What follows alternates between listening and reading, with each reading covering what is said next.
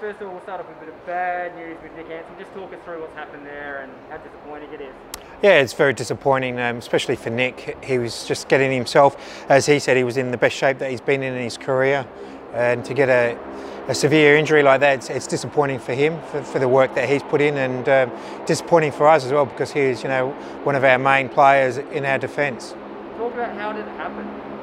Oh, it was just one of those things at training. We're just doing a little bit of finishing, and yeah, he just stepped to take off, and he pinged the Achilles heel. So it's nothing that we can do about it. So we just have to help with his recovery and get him back fitter and stronger for next season.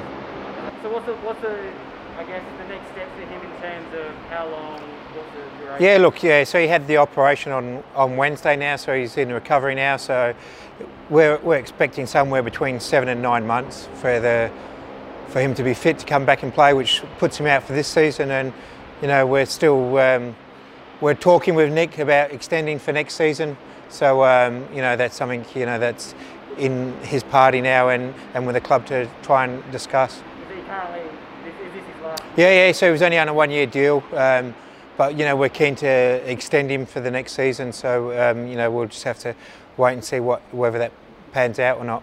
And what does that mean now in terms of, do you find a replacement internally, or I know it's Yeah, look, we have to bring someone in on an injury replacement. We're going to have a look at Lockie Barr first, see where he's at. So he started training with us today, and we'll make that decision next week.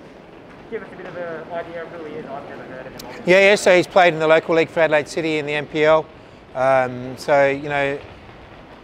He's 26 years of age, I think, so he's a strong player that's been done exceptionally well this year in the NPL. So there's someone that we will look at. Let's talk about tomorrow night's game. Huge game in terms of getting onto the scoreboard and getting a win under your wraps. How's the mentality, confidence and everything looking into tomorrow night? Yeah, very good. Look, we haven't got the results that we wanted in the first 4 games, but we're very happy with the way the players have played in these first 4 games. It's just some minor things that we need to improve on, especially our finishing, and that's something that we need to work on. But in all the games we've had good opportunities, we just haven't taken them. Has that been a focus this week, just the front attack? Yeah, it's always been a focus, but we've really pushed the players this week to take more opportunities, take more shots, take more risks in that final third. Do you think they've been a bit too timid in the past 4 games, or it's just more really? Yeah, it's just the decision making in and around the box, and I want the attackers to take more responsibility, and when they see the goal, they need to shoot. Cassini's been a bit of a talking point this week. Obviously, you spoke about it after the victory game, and Stefan spoke about it earlier this week. What's he been like, and what's your message to him?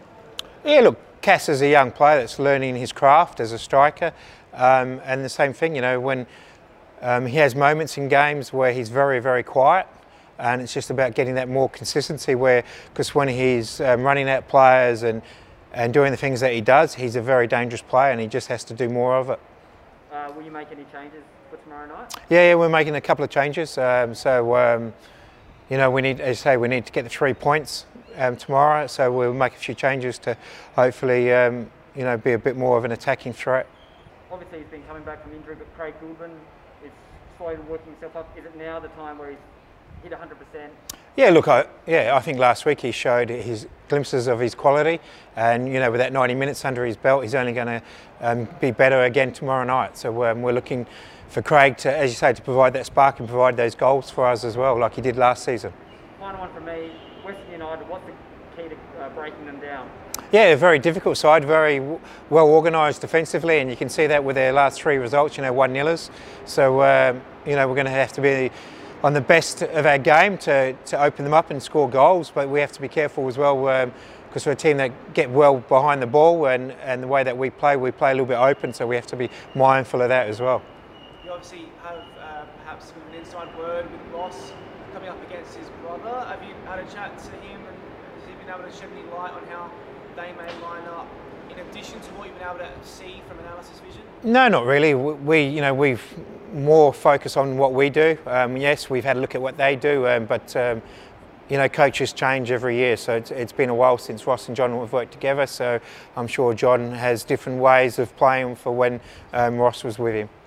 Just one from me, just Stefan, obviously I know he's trained this week, but how has he pulled up? Yeah, excellent. He's excellent. He's trained all week, so you know it was just more of a jar, so he's fine, so he's good to go 100%.